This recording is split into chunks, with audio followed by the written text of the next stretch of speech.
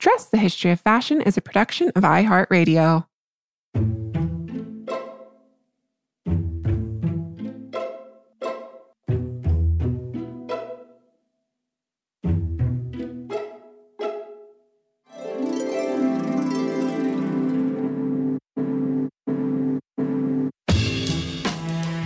Over 7 billion people in the world, we all have one thing in common. Every day, we all get dressed. Welcome to Dress, the History of Fashion, a podcast where we explore the who, what, when of why we wear. We are fashion historians and your hosts, April Callahan and Cassidy Zachary. Well, we are excited to welcome you, Dress listeners, to our second annual Halloween edition of Dressed.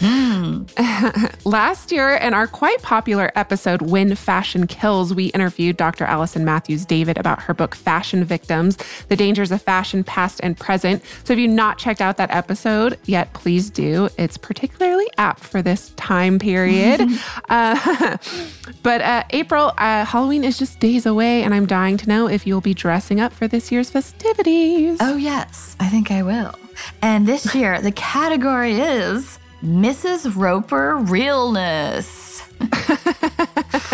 I mean, I might be dating myself here a little bit, but I'm going to go as Mrs. Roper from Three's Company. So I have a fabulous satin Oscar de la Renta caftan that has like a printed leopard and floral motif on it.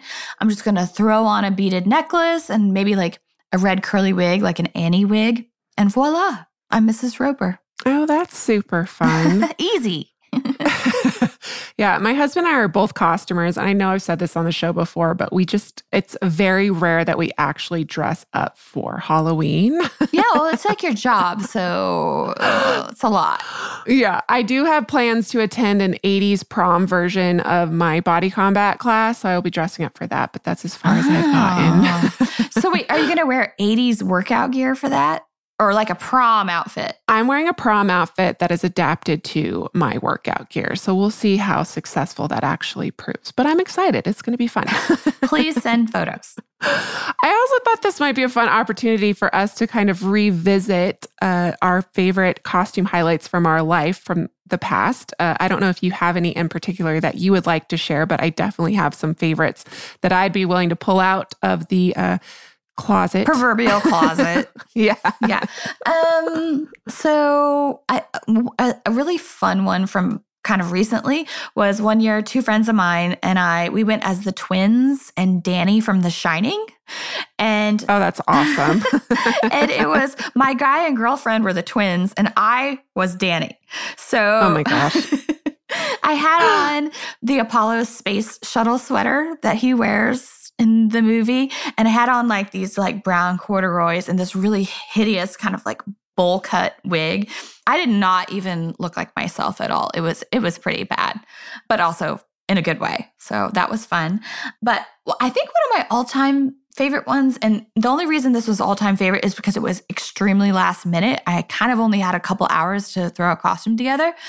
It was back in 2006. And I don't know if you remember this or not, but remember when all bags of spinach were recalled because there was there was like an E. coli outbreak. Well, so I was like, oh crap, I have to go. What am I going to do for this costume? So I was looking in my closet and I spotted a clear plastic dry cleaning bag. And I was like, aha, I'm going to be a bag of spinach. So oh my gosh. I ran down and I got out my acrylic paints and I laid the dry cleaning bag down on the table. I painted like the graphics of it, like it was a bag of spinach, but then I left most of it clear. I cut holes for my arms. I put myself inside of it, and then I stuffed it with green tissue paper on the inside. So I was a very scary bag of spinach. And my partner at the time, he actually went as E. coli, and yeah, he did that by, we had balloons in the house. So we blew up the balloons to like different various sizes and then just like attached it to his clothes. So it was a little ridiculous, but it was fun and easy and relatively quick. That's awesome. Yeah, I mean, the most recent costume, probably went 10 years ago, but Sean and I went as Mr. and Mrs. Clean, which was hilarious because my husband is bald. That's amazing. That's as creative as we have gotten over the years, unfortunately. But some of my favorite memories are from my childhood. My mom would make, custom make our clothes. Haley and I went as kind of a pink and gold lame princess and lace and lame princesses one year. That was really fun. And then my favorite memory is when I got to dress up as a fortune teller and go in kind of like this little box and be a fortune teller at my elementary school's Halloween fair. Oh my gosh. Were you like in a cardboard box that was cut out? Yes. It was awesome. I had the black wig, I had the mole, et cetera, all the things that I thought dictated a fortune teller. And kids would ask me questions, and I thought I was really smart and my answers to them. So that was really fun. But yeah, I mean, Halloween's such an exciting time. I'm really excited, hoping our listeners will share some of their Halloween costumes with us. Yes. And then before we get to today's guest, I want to talk to you about this amazing cartoon that I think all of our listeners will appreciate. It's by artist Gemma Carrell, and it's called Slutty Halloween Costumes. But wait for it. Of the Victorian era. Mm-hmm. And we will absolutely share this because it is hilarious. It is. And we're not going to describe the graphics. We're just going to tell you like the titles of the costumes because I think that kind of, it sums it up enough. First, we have the bloomer wearing strumpet. And then we have the seductive laudanum bottle. Followed by the velocipede harlot. She's riding a bike, obviously. And sexy tuberculosis bacteria, which I guess in some kind of strange way relates back to my spinach and E. coli costume. Exactly. And then there's an unwed mother, which would have been terrifying in the Victorian era. And then Lady Audley's Secrets, which I think might be a sanitary napkin. I'm not sure. I think it's a book. Oh, it could also be a book. But I don't know this book, so we'll have to investigate further. Yeah, that's true. Because sanitary napkins used to come in boxes. That's the only reason I thought of it. And they were very secretive in how they advertised them. And then you have the red hot bath taker and the bare ankled floozy. Because of course, to have shown your ankles would have been quite scandalous and terrifying. Yeah. So we will post this this graphic because it's share it and it's so fun. But okay, we are here today because costume is, I guess I am a costumer, but the history of costume and all things costume and dressing up for festivities such as Halloween, it's just not my or your specialty. So we're turning to the experts for today's discussion, and that is Lucy Clayton and Dr. Benjamin Wild, who are the wildly entertaining and incredibly insightful creators and hosts of the podcast Dress Fancy. I am a huge fan, and I am thrilled to have them here on the show today. Welcome, Ben and Lucy. Ben and Lucy, welcome to the show. It's such a pleasure to have you here with us today. Thank you for having us. It's we're both big fans, so it's so nice to be asked to join in. Absolutely. Yeah, right back at you. I have listened to all of your episodes since day one, so this is a real treat for me to have you both here. So to Americans such as myself, the term fancy dress evokes really for us kind of a scene of dressing up for a party or event in your nicest, fanciest clothes. And yet the phrase does not hold the same connotations in the UK. So if you would both please introduce yourselves, tell us a little bit about what you do. And then if you could please define the term fancy dress for those listeners that might not know. Of course we can. So our podcast is called Dress Fancy, and it's all about fashion and fantasy and fancy dress. And you're right, that language probably needs a bit of explaining. In the UK, fancy dress means very specifically to be in costume, so to dress as other than yourself. It really doesn't mean posh or smart or formal, although I suppose that does rather depend who you're dressing up as. So true. But in fact, the name of our podcast is inspired by the way it would be written on a party invitation, on a costume party invitation. So it's a playful twist on the way that dress code would be specified socially, I guess. And we are the hosts. I'm costume fanatic, Lucy Clayton. And I'm cultural historian, Dr. Benjamin Wild. So we joke that I'm the enthusiast and Ben is the expert. I think actually I'm going to interject because I think that's rather generous on your part. We've had this sort of idea before that I'm the kind of theorist. So in the world of dressing up, I think you are more the expert. You're at the Glugan end, which I think it's true. I am at the coal face. Exactly. Ben's just in the library. He's just writing cups, about. I think I've said before, so that doesn't really count. I do always carry a glue gun for costume emergencies. Love a bit of hot glue. And so each week we share stories of ordinary people in extraordinary outfits. And the show, I guess, explores what is a super niche, often highly flammable subject in all its creative and sequined and chaotic glory. And for us, although that focus for each episode or theme seemingly might sound quite narrow, in fact, it's allowed us to travel through time and space and examine what is it about identity and dress that is so compelling. Right. And we've covered fashion significance quite significantly on our podcast, but you have, like you just said, you have this entire podcast dedicated just to fancy dress historically and today. And it's incredible how many episodes you have done and how many different angles that you both have come at it. And I am, like I said, a huge fan. And fashion and fancy dress, the use of costume have quite a lot in common. Both have been downplayed in their cultural and societal significance, no doubt because of their associations with frivolity and material culture. You can tell me if you maybe agree with that or not, but both are incredibly important to the fabric of societies around the world. They're intimately intertwined with politics, culture, religion, and as we'll discuss later on in the podcast, even constructions of race, gender, class. So you both have this entire podcast dedicated to fancy dress. So what is it about fancy dress that makes it so important? I think you're right. I think I'd agree with what you say. And this idea of defining fancy dress is something that I've been wrestling with in a book I've been writing about this very topic, which comes out in February of next year. Because I think when we think about fancy dress... Buy Ben's book. Absolutely. Bye. I'll say it so he doesn't have to. Bless you, Lucy. Get your wallets out. But when we think about fancy dress, we have this image in our mind, whether we love, whether we loathe it, we kind of know what it means. There is that familiarity. And I think throughout history and around the world, we've needed very little encouragement to don a disguise. And I think, as you say, that is something we do in our podcast. We sort of interrogate those motivations and myriad meanings of the psychology, particularly of what people are wearing, and in a material form, then document that in our dedicated Instagram feed at Dress Fancy Podcast, where there is that sort of visual compendium to what we're talking about. And I think for me, some of the things that define fancy dress is often it is worn at a liminal time. It is often a time that is set apart physically, psychologically. It's often clothing that is worn almost on these sort of set piece occasions.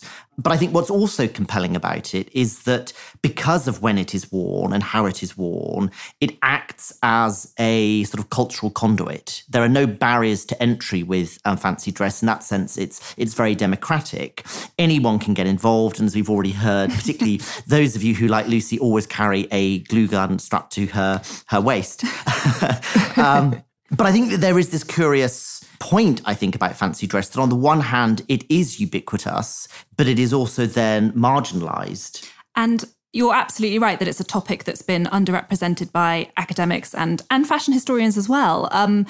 And that's actually surprising when you think of the rich, beautiful, and often hilarious ways we use dressing up as a culture to express ourselves. So either to make a statement or to push a message or sometimes simply to celebrate. And so our series it's not about costume in theatre or film or ballet and opera, because of course there is lots of material and analysis of that, but it's about the personal, private history of costume. So the parties, the summer fetes, all those school plays, and then intricate subcultures. And sort of, if you think about the creativity of the cosplay communities and the sort of hierarchy and grades, I guess, of different themes within the cosplay community, you can get sort of more than super specific. And often the elaborate outfits we wear just tell so much of the story. And we feel that story has been not heard enough in history. And so that's why we're trying to kind of elevate it, I guess. And importantly, we always root our conversations in contemporary context. So it might be that we cross-reference the work of a particular fashion designer. So like Craig Green, we're doing this season, or Tom Brown, or we find parallels between the past and present. So, for example, connections between what was worn at the Romanov Ball, say, in 1903, and pop culture moments like the outrage at Melania Trump's hideous don't care Zara jacket. These strange kind of connections come together, which I think are always, even to us, quite surprising. I think so. And I think it is that way that even looking back into the past, you can always have these very strong resonances and direct connections with the present. Right. And I also think it's really interesting, and I study fashion in this way, but costume and fancy dress really as this semiotic, how it can relay these kind of socially recognized symbols without having to say anything. Kind of these culturally, societally recognized stereotypes and tropes, be it a witch or a popular figure. And we'll talk more about that later in the podcast. But so in America especially, we associate dressing up in costume or fancy dress primarily with Halloween, although SantaCon's become a huge thing lately. I don't know if you have that in the UK. No, but, not yet. Thousands of Santas descend upon New York City or wherever they are in the world, across the nation. But it's pretty interesting. But so, well, I'm looking forward to that. December is nearing, so no doubt the Santas will flock our way. Oh man, it's a pretty interesting experience. Yeah, there are other words I might use other than interesting, but I'll take your word for that for now. Don't be unfestive. Sorry. Yes. We are still in October, to be fair. Right, to be fair. But as soon as Halloween ends, we will probably we've got to get in shape for that stuff. Are you kidding me? So throughout history, we find fancy dress really in the most unlikely of places. So I'm hoping you can both speak about the different ways fancy dress has been used historically outside of, these more typical Halloween-like celebrations. Right. Well, again, you're quite right to say, isn't it just a small idea? Isn't it kind of this seasonally specific moment where we all dress as witches? But let's just say we are not running out of topics to discuss anytime soon. And in fact, alarmingly, our kind of master list of things that we want to cover just gets bigger and bigger and more surprising at kind of on a weekly basis. Yeah, almost. absolutely. I don't think I'm exaggerating. No, not at all. No. I think what we've learned since we started the show is that fancy dress is just this incredible filter through which to see the world. And so that gives us a license to visit lavish costume balls from bygone eras, to follow the routes of protest marches, eavesdrop on some pretty tasteless interpretations of themes at times. We've certainly done that. We've rummaged around in the archives of the National Theatre here in London through, jewellery boxes of the rich and famous, and pranced about on stage regularly at the Royal Academy in London, at the Royal Academy of Arts, which is a sort of an establishment all of its own, really. And we do that alongside this incredible cast of characters, both contemporary and historic. So the Duchess of Devonshire, Grace and Perry, Cecil Beaton, Titanic survivors, handmaidens, and of course, my absolute favourite, Heidi Klum. So we're just about to start season 6. And in that season, I guess to answer your question about beyond Halloween, we'll be covering things like pearly kings and queens here in London, Victoriana as an influence, modern mermaids, which I know you guys have spoken about briefly recently too, in an episode that we loved. And then for our own Halloween episode, we're looking at interpretations of fairy tales, and we're recording in a house made of pumpkins. Absolutely. And I think on that note, it must also be said that whilst we are contextualizing cultural moments, I alluded to our Instagram feed, and we also do like a little bit of costume porn. So we like the idea of detail and themes. So from the intricacy of diamonds that have been sewn onto corsets to, we've already mentioned, but again, this sort of doomed Romanov dynasty, the ball of 1903, where we really did sort of study and focus on what was worn with the help of some beautiful surviving photography. And then, of course, come full circle and up to the present by thinking about what Kim Kardashian wore to the Met Gala. So this, also, of course, a corset with diamonds on. Yes, absolutely. Spookily. So those parallels, those continuities are really just endless. Yeah, and I especially love, you have so many fantastic episodes, but some of my favorites are the Warriors and Wigs episode, because this idea that, fancy dress and war have so much in common historically is pretty fantastic, kind of those intersections. I think that was the episode where you had some fabulous reenacting, which I absolutely loved. People kind of reading primary source material helped to bring that moment alive. Can you guys actually talk a little bit more about what a fancy dress ball is? Because that's a pretty foreign concept maybe today, although it's probably interpreted in different ways, but not something we're quite familiar with in America. Well, I would say that fancy dress balls are heartland for us in terms of themes we love discussing. And part of that is because, I guess, in the past, they were a more common event. I guess we've said that things like the Met Gala are probably as close as you get as a contemporary reference for the sort of costume balls that might have been held in the past. So even just in the subjects that we've covered so far, we've referenced 4 or 5 kind of big deal parties. So here, certainly in the UK, but actually also the Russian example, you are talking about major society events, high octane glamour, regardless of the period, and a huge pressure to interpret the theme of the evening, whatever that may be, however that is specified on the dress code by your presumably quite terrifying host most of the time. A huge pressure to get it right. And what's amazing about that when we use these historic examples, and they can be as recent as Truman Capote's Black and White Ball in New York. You know, it's not like these events have died out, but they're certainly less, sadly, for us. Although I do try my best. You do actually. You know, you've hosted some legendary balls yourself. I think what's also interesting is that although essentially we are talking about the social elite, what I think is also quite interesting and what provides so much of the interesting content for our discussions is that at these costume balls, you would often have, and indeed at many fancy dress events, a complete flattening of the social hierarchy. So you have that quite unique intermingling of, if you like, the social lofty and the social low. And I think, though, that interesting juxtaposition where you have people who would normally be separated by status and social context all in the mix together, I think provides often for us some of the very unique personal stories. And I think throughout much of our series and previous episodes, there is that sense that time and time again, we're seeing that fancy dress is the exception that often proves so many societal and sartorial rules. And actually a great example of that being demonstrated is Lady Malcolm's Servants' Ball, which we also talked about, which was a costume ball held just down the road from where we're recording at the Royal Albert Hall. And it was designed just for servants. So for one night only, this kind of crazy decadent party, well, a proper ball, which, you know, people who were kind of reveling that night would not have been experiencing on a daily basis. Not it was at all. This big deal. But again, the emphasis on costume and the way we covered that was in talking about gender identity. And it was a good example of it not being a high society moment. No, absolutely. I think, you know, it was an opportunity for those people who would be downstairs, usually sort of gawking at those upstairs, enjoying themselves, to actually be acknowledged, to have a sense of escapism and frivolity. But I think what the Lady Malcolm's balls demonstrate, as you said, in talking about gender, is that even then, even on that one night of the year when they, you know, sort of let their hair down, as it were, and could dress as they wanted, they were still being heavily policed in terms of how they should dress, how they should conform. And in terms of the primary sources that we looked at,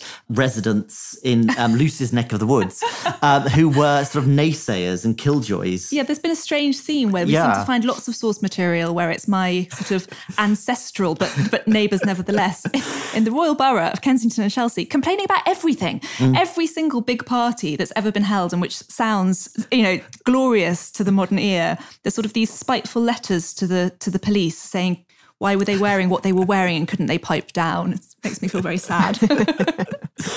Yeah, so many fantastic episodes that you referenced, so many episodes for you to catch up on, Dress listeners, if you are not already following Lucy and Ben and Dress Fancy. And, you know, so of course, fancy dress has been used to dress up for these costume balls historically, but it's also been used to wield powerful political messages historically and today. And I'm hoping you can both give us a few examples of this and maybe talk about how and why clothing and fancy dress, costume specifically, is really this important, incredible tool for political expression. Lucy, you just did a fantastic TED Talks on this very subject, which everyone will have to check out immediately following this podcast. Thank you. Yes, that's right. I mean, the TED Talk was inspired, in fact, I think rather charmingly, by our very first episode. So it was the kind of the idea with which we tested this theory. Yeah. So it was quite nice that then it became probably the biggest thing that we've done with the idea. It's on TED.com now, and it's called The True Power of a Good Outfit. And I guess it's an attempt to demonstrate how people use dressing up to speak out. And I refer to lots of examples, and it's interesting to see actually even since that TED Talk came out, but how the rise of this phenomena continues to grow. So only this week, there have been some incredible press pictures of the Extinction Rebellion guys in their red gowns. There's a particularly brilliant picture that we used, which we will share with your listeners, which is the red flowing gowns. It's a really austere and kind of, deliberately frightening aesthetic set against the line of the Met Police here in London in their high-vis jackets and their helmets. And it really looks like a moment in time that is critical. Well, it's the most pure form of visual protest, I think. So it's interesting to see how that's really, I feel like that's gaining momentum rather than getting quieter. And I guess the purpose or the premise of the talk is that costume actually can make us braver. So it can help us express ourselves in ways that we wouldn't perhaps otherwise. But there's also this imaginative imperative to costume too, which I think makes it distinct from fashion or any other kind of getting dressed.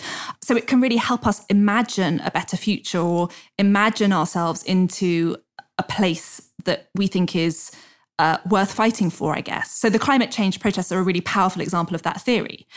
I mean, having said it's all about bravery, I was so nervous doing that talk that, in fact, if you watch it to the end, and it's about 15 minutes long, I actually run off the stage at the end. I think I'm the only person to have done a TED Talk who just legs it off. I could not wait for it to be finished. But I think, speaking to your point, I think what you brought out brilliantly in the talk is this idea of world making, which is something we've mentioned in previous series and episodes. And as you say, this idea of costume making us braver, that idea of almost enabling us to transcend ourselves, to not so much become somebody different, but to feel more in tune with our inner ideas, passions, or indeed rage, to feel a need to act and do something, which otherwise we might feel inhibited by when we're conforming to conventional daily sartorial strictures. I absolutely agree with you on that. I love that you say that bravery, costumes can make you brave. I think fashion can act in a similar way. Yeah. Totally, yeah.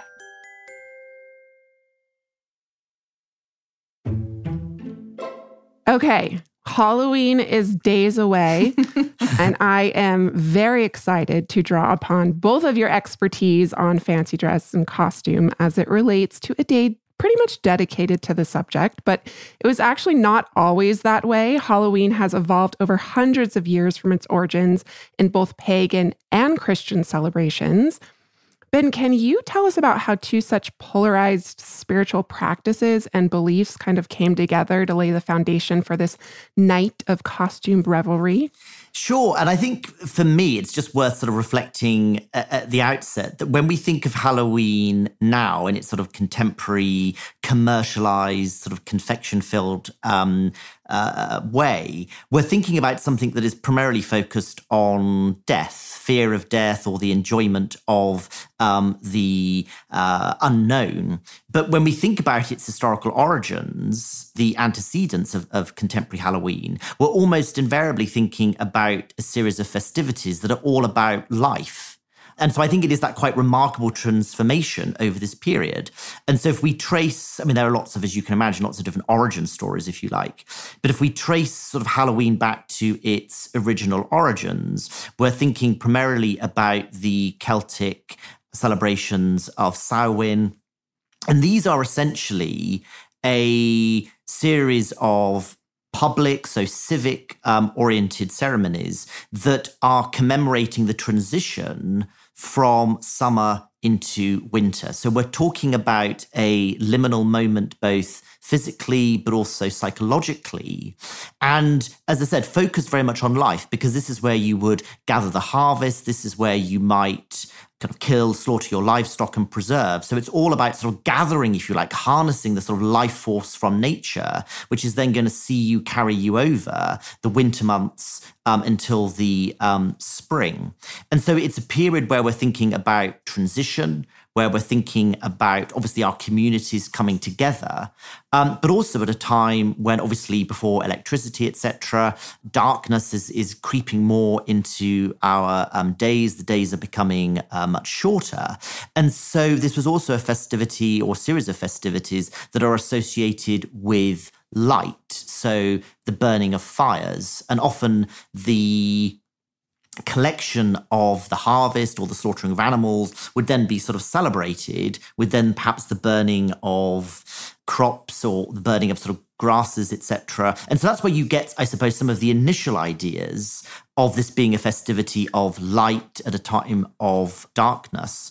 But as I said, very much about community, very much about sort of a restorative period where through ludic activities, communities are being reminded of their cohesion, are being reminded of their social order and the importance of that. And then we go into what would be All Souls Day, right? Followed by All Saints Day. Can you tell us about kind of this early Christian mass for dead souls? Yes. So you have All Saints Day, All Souls Day, 1st of November. And this was essentially a move by the Christian church. So St. Augustine, as he becomes, who is leading the sort of Christianization of Europe. And obviously, as far as he is concerned, these festivities that I've mentioned are superstitious, they're pagan. And so rather than trying to rid Britain and other parts of I suppose, Europe more generally of them, he is essentially incorporating those, grafting them into a new celebration, a new festivity, which is All Saints' Day. So All Saints' Day is essentially the Christian church's attempt to blot out some of these pagan festivities, to supplant a series of festivities that the Christian church doesn't like with something that is more palatable. It's also a way generally of sort of mopping up all of the other sort of saints' days for sort of lesser saints that maybe don't have either a specific day or just a concern that there are, frankly, far too many saints' days. And so it's a kind of one-stop sort of shop. It's a measure of, one, getting rid of some pagan practices that the Christian church doesn't like. It's a way also of as I said, bringing under one sort of banner, under one festivity, saints who maybe don't seemingly get enough attention. So in that sense, it's quite a smart move by the Catholic Church. And indeed, a lot of festivities that are now celebrated as Christian do have their origins in sort of pagan events. Right. And I think it's important to note, too, that something I read that was really interesting. So All Saints' Day is November 1st. It was originally in February. It was moved to November 1st so that it could precede All Souls' Day on November 2nd, because there was this idea that saints could somehow help the departed souls, get to heaven. But really, by the end of the 12th century, you have All Saints and All Souls' Day. Oh, and going back, obviously, Hallows Eve or Hallowtide is thus the eve of All Saints' Day.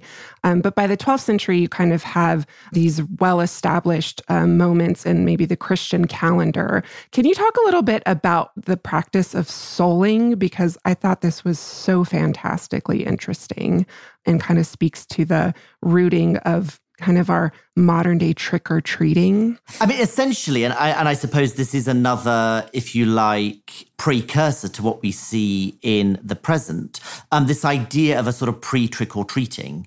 And I think what's particularly interesting, a lot of these festivities that are associated with sort of Samhain and, as you said, early medieval practice as it becomes, the role particularly of the young, because I think that's also something that becomes a major theme when we're thinking about the development of Halloween as we know it today. Right. And so souling, right, is essentially the more well-off people are rewarding their poorer neighbors or relatives. Exactly, yeah. By praying, right, for the souls in purgatory. Yes. And so you have people maybe going door to door asking for these soul cakes or these baked breads in exchange for prayer. Yeah. No, that's absolutely right. And I think, again, how that changes, which is quite interesting. Of course, after the Reformation in Europe in the 16th century, when, of course, as we see a move towards Protestantism, we then, of course, have the abolition of purgatory. So that, I suppose, also creates sort of various problems with the Christianization of these festivities, because if we lose purgatory, we then lose a sort of major cause, a raison d'etre for a lot of these events, in particular the souling. So presumably that's when we just go straight to the supermarket, get loads of candy and just go door to door. Exactly so. Yeah, no, absolutely. Smash and grab. That's when it got to that. We skipped a bit in between. Yeah, so speaking about that in between, can you guys talk about kind of how Hallowtide, or somewhere in there it becomes Halloween, kind of continues to evolve specifically in Britain into the 18th and 19th centuries? And you've talked a little bit how it starts to lose those religious Christian associations. Yeah, sure. And as I said, I think it is largely a consequence of the Reformation in the 16th century, so largely associated with Martin Luther. And as chiefly in what would become, or what becomes from 1861 sort of Germany, but Central Europe, and then in Britain as well with the sort of break from Rome in the 1530s, as you have the spread of Protestantism, and you're therefore changing the sort of doctrinal calendar, it means that you are losing a lot of the Christian, the kind of Catholic rites, which are now regarded as being superstitious. And so essentially you have people who are familiar with a festivity that is about community, about cohesion, about life-giving. But now, of course, it's lost its purpose, because no longer is it so strictly linked to ideas of salvation within the church. So you've almost got this sort of continuing festivity losing its purpose, losing its core value. And I think it's at that moment that you almost, if you like, have the secularization, if I can call it that, of Halloween, where I think, as Lucy said, you have the idea of the sort of tricking, the people perhaps going sort of door to door and sort of begging and seeking alms, but now taking on a much more ludic, performative, playful role. And I think that is what begins to become the sort of dominant narrative here. And that kind of proves that you can try to formalize the belief system as much as you want, but some old ideas die really hard, exactly. don't they? And the reality is, if you're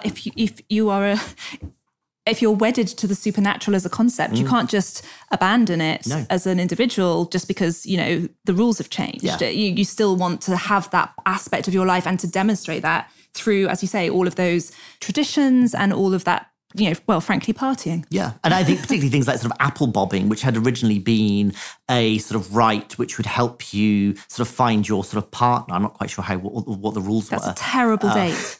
Yeah, and also a terrible way to find a life partner, potentially. But those festivities are fun, and you want to continue them. So once one meaning's gone, you're going to kind of, I think, human nature being what it is, find other reasons. You'll ascribe for a them. new one. Exactly, yeah. And you have, you see these like kind of family-centered home celebrations, and then also this on-the-street revelry that's enjoyed by kind of these troublemaking youth. Can you kind of talk about how that developed in Britain? Well, I don't think that's specifically Halloween, in the sense that there's lots of legislation that is passed throughout the medieval period in Britain and continental Europe that anyone who is disguising their identity at a time when you do not have a police force, at a time when communities are very tight, you are going to be very fearful of that. You're going to be sort of fearful of these sort of ne'er-do-wells.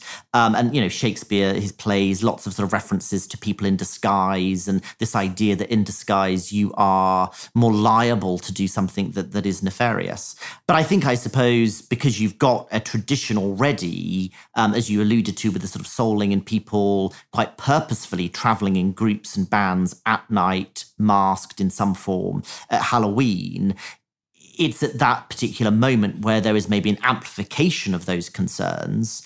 But I think they are sort of long-standing throughout this period, the pre-modern period. So is that when we started seeing people kind of dress up in association with All Hallows Eve? Does it extend all the way back to the Christian church? Do you know by chance like what kind of caused people to start masking themselves? Well, I think you do have a lot of sort of traditions where, for example, things like mummers' plays, which are, a different time of the year. But I think lots of sort of seasonal rites would often involve elements of costuming.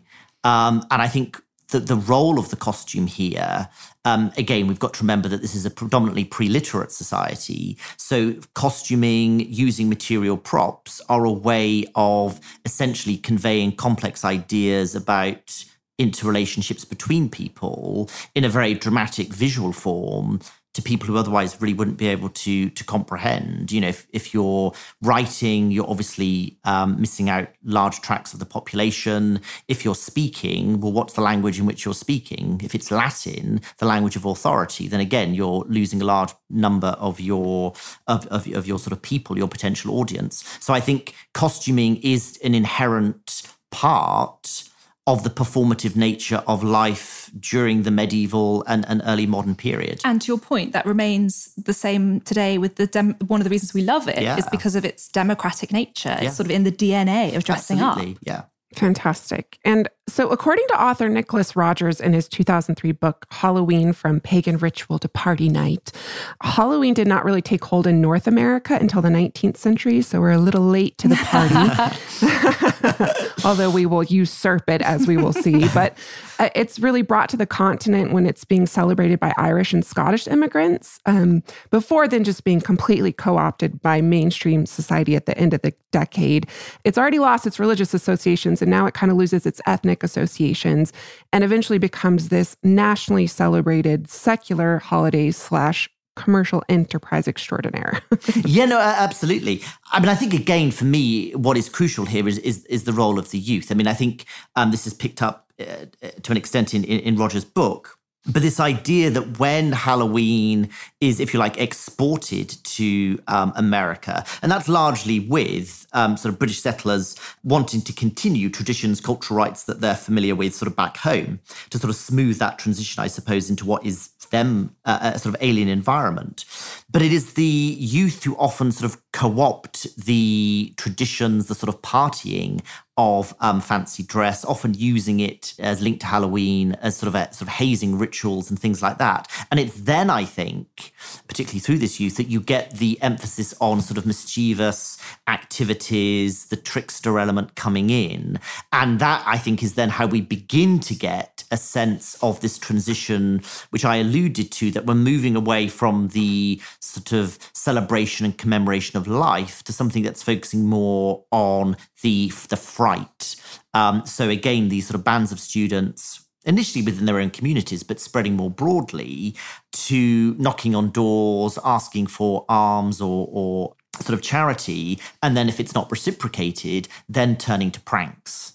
And of course, again, in thinking about the shift to America, if previously we've been talking about predominantly rural communities, now, of course, we're almost talking about wholly urban or urbanized communities. And so, of course, the trickster element there is then sort of, as Lucy said, sort of smashing windows and breaking down doors. So, that there is that, I think, that is beginning to sort of set us onto this path towards something that we would recognize as the Halloween that we know, love, and maybe fear today. But I think there are some other sort of big changes as we move into the sort of 20th century. And I think this is where sort of America really does, maybe comes late to the party, as you say, but in some ways fashionably late, as you should to all good parties.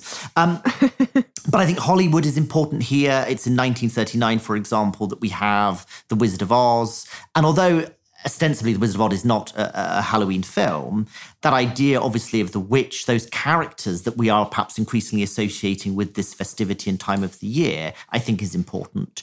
Also important in the 20th century is, of course, the ending of the Second World War. So you have, for example, the ending of sugar rationing.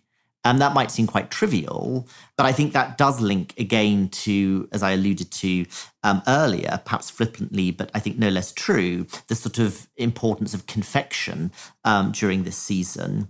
And I think more generally, and as Lucy sort of opened by saying, and a theme throughout Dress Fancy, is this idea of identity. And after the Second World War, and specifically focusing on the youth, you have, it's often referred to in sort of the UK as the youthquake in the 1950s, 1960s, where a new generation are trying to distance themselves from the thinking, the attitudes of their parents, of older generations, which have seen them endure the First and then the Second World War. So thinking that's perhaps regarded as errant. And so we move to a sort of period where you can essentially be whom you want to be.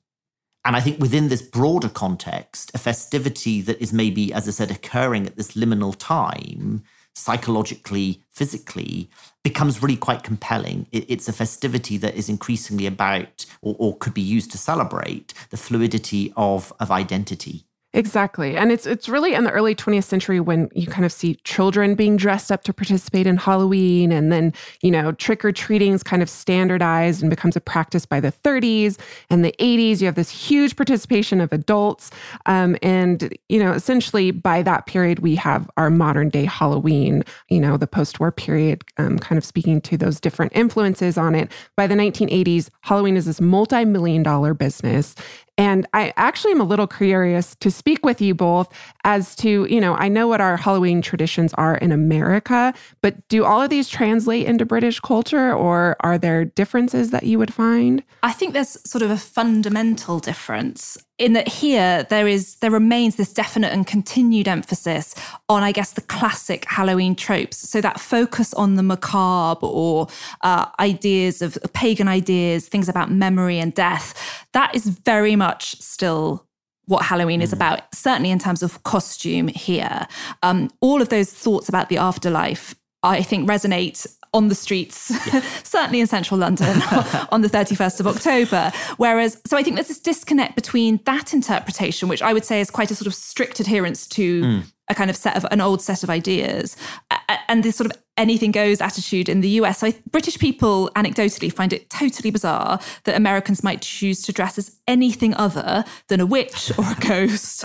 Or maybe if you were super modern, a zombie, but that's quite kind of out there, isn't it? No, that's you're cutting edge at zombie. To put that into context, I was thinking about it, and I reckon I probably have done at least 15 Halloweens as a witch. Not the same witch, obviously. That's been, I've ramped the costume up. Absolutely. Got to up the ante each year. Various different, increasingly inappropriate versions of witch. That's kind of heartland, I guess, for us. And I think this might have something to do with the fact that we probably, I guess, as we talked about in the beginning, have other fancy dress opportunities here in the UK. Even as adults, it's not unusual to be invited to a fancy dress party at another time of the year. So that's then where we would explore other ideas in costume. But at Halloween, we're much stricter.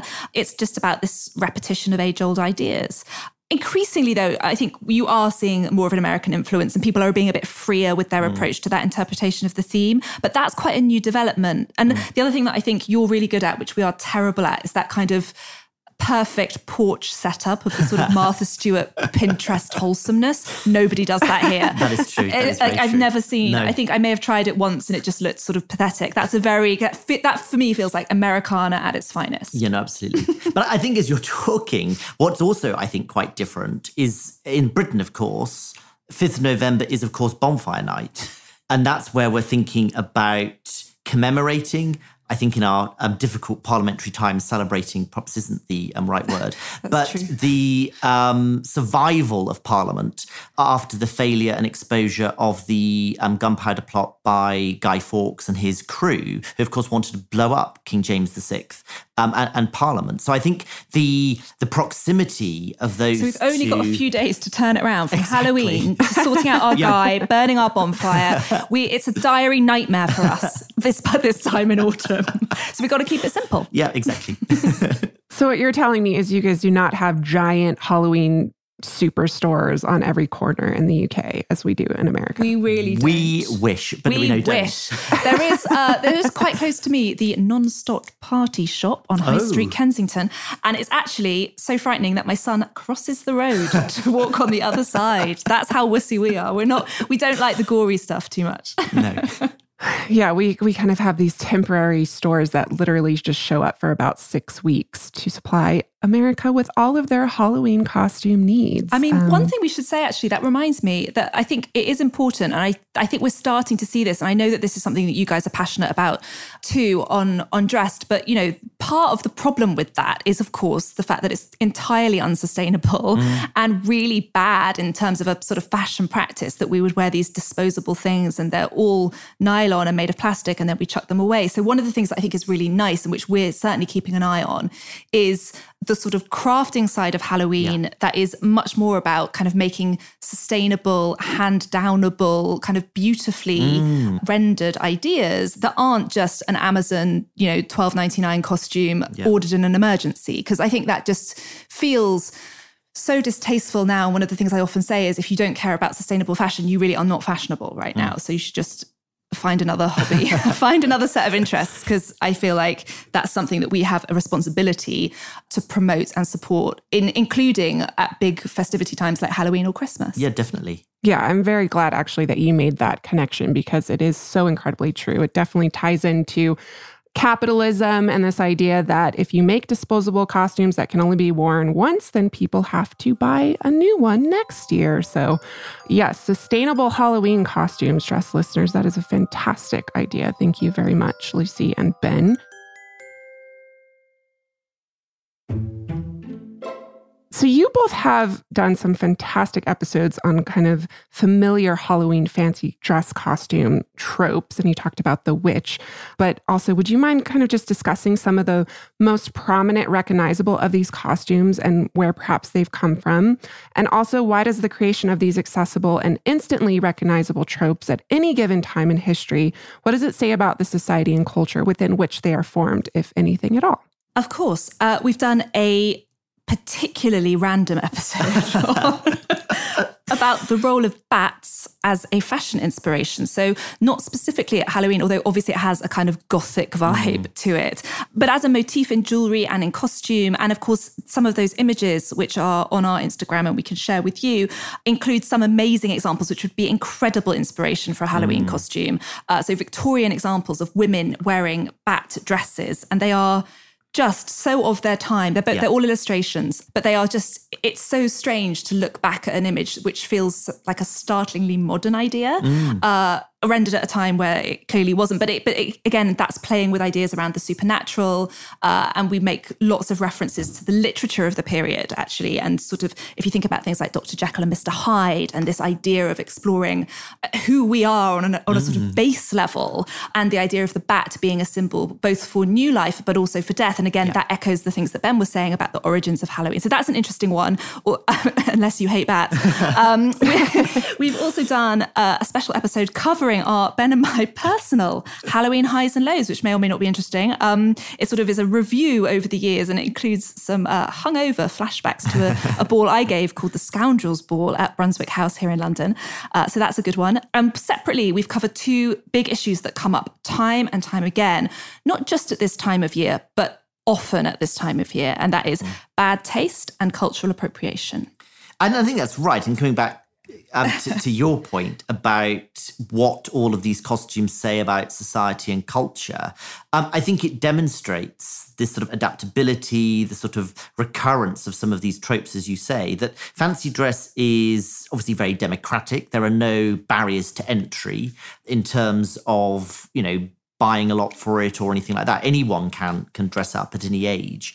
And I think that's what is quite remarkable. Fancy dress, if you think about it, is probably one of the few forms of dress that most people alive today will wear, or indeed have already worn at some point in their lives for however long and however creatively. Even if they have to be forced into it. Even if they have to be forced. And Lucy has experienced that from her son. I have done that several times. Yeah. But I think it also demonstrates that, fancy dress is culturally contingent. It is able to sort of feed on, if you like, the sort of the zeitgeist. It is able, because of it, as I've said, not just for Halloween, but generally occurring at a moment that is set apart physically and psychologically from the normal rules and expectations of people's lives, where the social playing field is flattened as you're all in costume. It enables then what unites us, our sort of shared values, to be projected. And I think that's why maybe at Halloween, but frankly at any moment, people are inclined to take little excuse to don a fancy dress costume. Which is why it's incredibly disconcerting when you kind of look historically and see how, if it's kind of part of this collective, identity or appeal to what's happening socially or politically, to see kind of these overtly racist Halloween costume suggestions especially for children in the 1910s and 20s. I was incredibly, I don't know why I was shocked because of, kind of the period in which I was looking, but I found, I think it was Ladies' Home Journal or one of these early publications that had costume suggestions for children to dress your child as a Chinaman or as a pickaninny. And then it was accompanied by these incredibly explicit instructions to parents about how to recreate these costumes for their children. And, I'd like to say that this is a thing of the past, but we have so many worldly recent blackface controversies that it's just simply not the case. Can you talk a little bit more about the role that racism and cultural appropriation have played in the construction of Halloween fantasies? And why do you think it remains this constant theme even today in our so-called progressive culture? I think you're right. There is this great sort of prevailing sadness about, as you said, these negative tropes occurring. But I think the point for me is that chiefly in these scenarios, particularly at Halloween, is that people are often caught up in focusing on what they could wear, that they're not necessarily thinking about what they should be wearing. There's a sense, therefore, that at these sort of festive occasions, entertainment comes before ethics. And I think we've discussed some of these themes before in our podcast. One when we were looking at Weldon's, which was a supplier of costume, and we looked at the illustrations. And you're right, it's the same sort of period from what you were just referencing there, Cassidy. You do get these, extraordinary costumes that are sort of casually racist, that we would like to think we've moved beyond that. But we haven't. I mean, you mentioned sort of blackface, and of course, just very recently, sort of Justin Trudeau, Canada's Prime Minister, apologising for his sort of youthful indiscretions. And even in the apology, sort of in some ways minimising what he was doing by sort of saying that he just didn't understand how harmful that could be, which in itself feels like another layer of betrayal, exactly, I think. Completely so. The way that was articulated. Yeah. And I think, again, that's magnified at events like sort of Halloween. And I think in 2011, you had Teen Vogue launching a nationwide campaign, chiefly within America, but obviously it went global, which was My Culture is Not a Costume. And it was accompanied by a very, very powerful video where you had individuals being confronted with a sort of Halloween fancy dress version of their sort of culture, their values whittled down to this sort of plastic, multicolored, flimsy garment. And they were deeply upset. And so it does happen, again and alas, again. And actually, interestingly, I remember in those films, a lot of the language that they used around to express their anger and to try, I think, to make an audience understand why this is offensive, which is kind of embarrassing that you have to spell it out. But that was the whole purpose of this campaign, and it was clearly necessary and a good idea. So it's definitely worth watching in case anyone has any confusion around what isn't okay. Yeah. But one of the things, interestingly, that they cited was that it was the disposable nature of it. Yes. So to our point about sustainability and throwaway culture, the fact that it was a disposable costume made it so much worse. It was like that was insult onto injury. It was just the sort of the fact that it could be reduced to that, I think, was the point. It was sort of everything about it is about a reduction of an entire culture into one idea for one night for your entertainment. Yeah. But, we found this such an issue. And I think it has been one of the things that has surprised and made us feel, I think, ashamed generally that this is such an issue across the industry. So even outside of costume, but in fashion more generally, we've had to dedicate whole episodes to shocking examples like the Gucci blackface jumper, which led us to sort of examine big questions about diversity and inclusion within the fashion industry. That episode is called Gucci's Showtime, and it was around that big Glenn Luchford campaign, which was an amazing piece of branded content. But the reality is the rhinestones can't detract from what is raw racism. And the fact that we keep coming up, it seems like there hasn't been a week since we started recording a year ago where there hasn't been an example in popular culture that fits into this conversation. And the sooner that they stop happening, the better. I think it's why conversations like this one are really important, and we'll certainly continue to share material that is hopefully educational. Absolutely. And I think you said that, when did you say that Vogue video was? 2011. Okay, so 2011, and yet today you can still search, for instance, a Native American costume, and what will come up is a war chief hottie in as many different versions as you can possibly imagine. And that kind of takes me to my next question, which is talking about sexy Halloween costumes. I don't know if that's a thing in the UK, but it's certainly a phenomenon in America. And if you Google Halloween costume, which I recently did, 6 out of the first 10 costumes were sexy. So sexy nurse, sexy pirate. Then you had an adult eggplant, a kid's pizza, and then you had a sexy witch. And I'm sure there's a sexy pizza costume out there. I don't doubt it. I don't want to see a sexy pizza. No. Yeah. So what is it about society, and maybe it's just American society, you'll have to tell me, that has kind of transformed this art and act of dressing up into, this commodification of the female form? I think that's really important and really fascinating. And I don't think you're alone. So I'm afraid we too have the spectre of the sexy anything, certainly around Halloween. I think more so around Halloween than in other costume occasions here.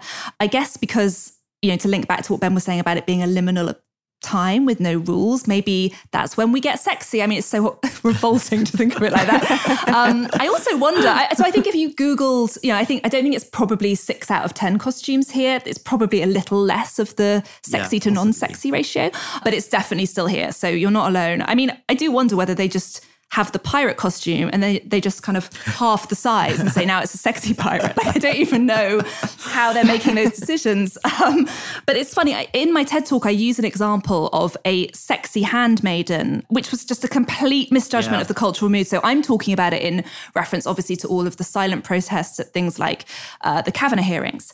And it was an American firm, came up with the sexy handmaiden. And I show in the talk a picture of this. And it got a big laugh in the room because it's obviously such a ridiculous idea. She's dressed as Margaret Atwood's dystopian nightmare, but she's got a thigh split, like right up to her arse, and sky-high heels and this coy kind of sexy face. And it's so ridiculous and awful.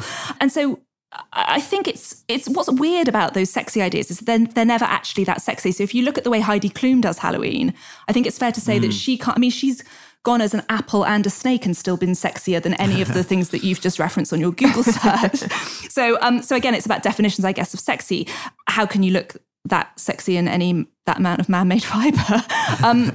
But of course, we're happy to hang out with sexy pirates. But to your point, it's very rarely men who are rendered sexy by those commercial costumes. And I guess that split between the way we see men in costume and the way we see women in costume is something that we've talked about in the past. And it's actually a really fascinating way into that conversation about how we view bodies. I think you're right, because as you're talking there, I think one of the episodes where we discussed that perhaps at length was in an episode where we're talking with Teresa Wing from the University of Michigan about cosplay.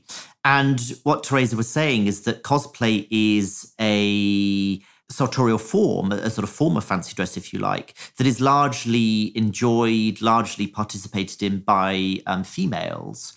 And so that's in some ways quite unusual because, as Lucy and you have alluded to, when we do tend to see costumes for women or aim specifically at women, and also in a sense specifically sort of superhero costumes, it's this idea that to be heroic, somehow women have to be dressed down and reveal more flesh. But if you then think about the male equivalent, often they are being dressed up with sort of bodysuits, padding. Armor. And so that imbalance, the way that is reflected, those sort of societal values, not it's not a value at all, societal ideas, that again, we probably largely think we've rid our society of, thank goodness, but it's how they then crop up in fancy dress, almost as a sort of subliminal, subconscious sort of dark spot, that it's still there, that I think it surfaces possibly more at these liminal moments, precisely as Lucy said, because they are liminal.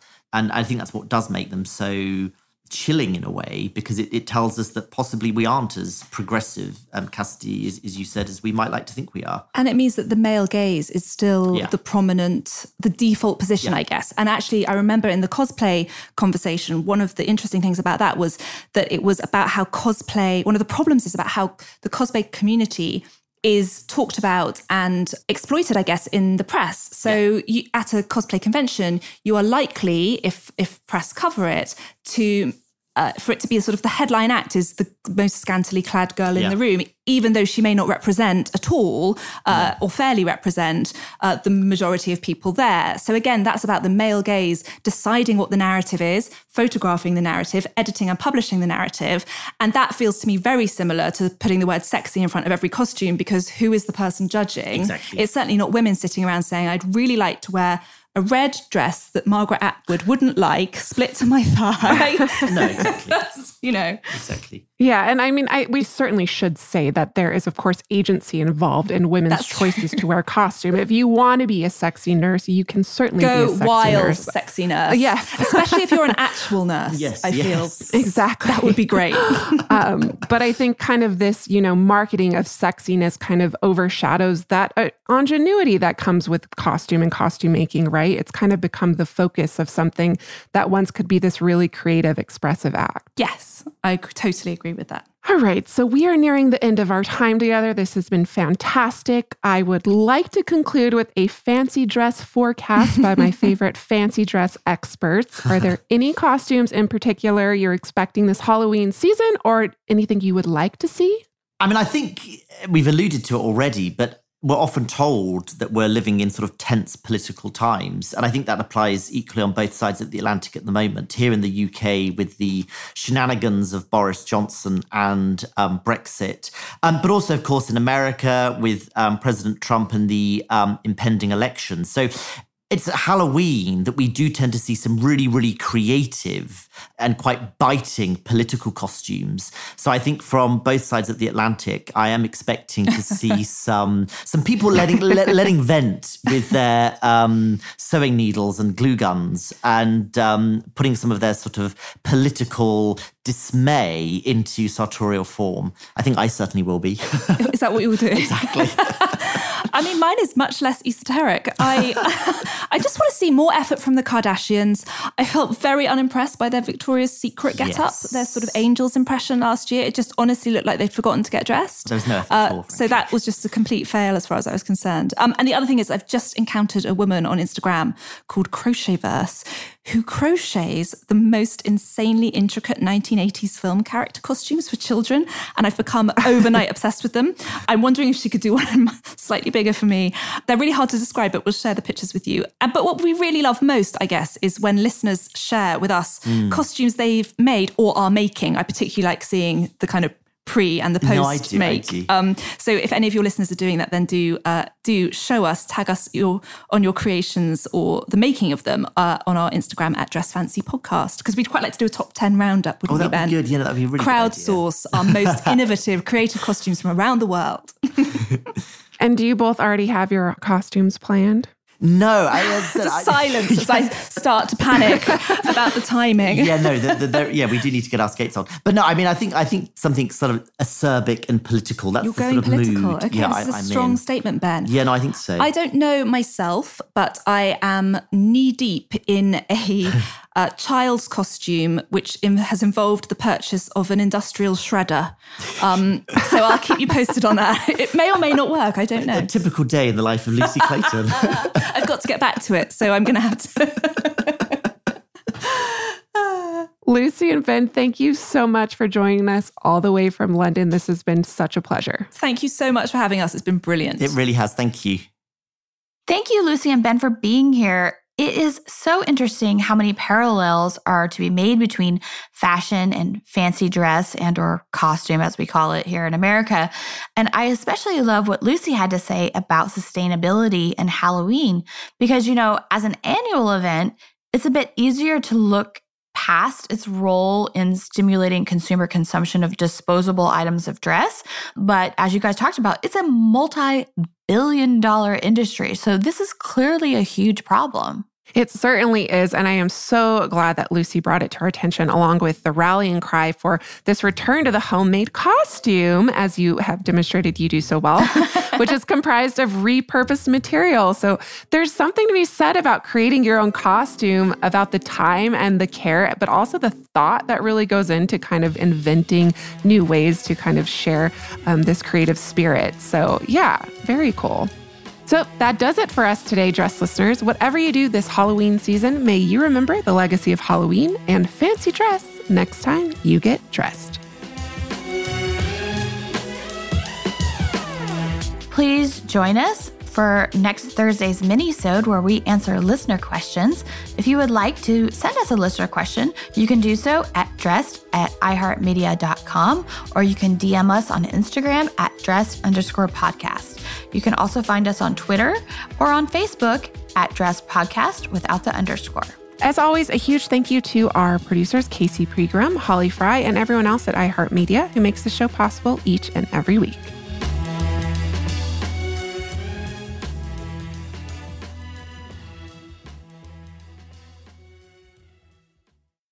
Dress, the History of Fashion is a production of iHeartRadio. For more podcasts from iHeartRadio, visit the iHeartRadio app, Apple Podcasts, or wherever else you listen to your favorite shows.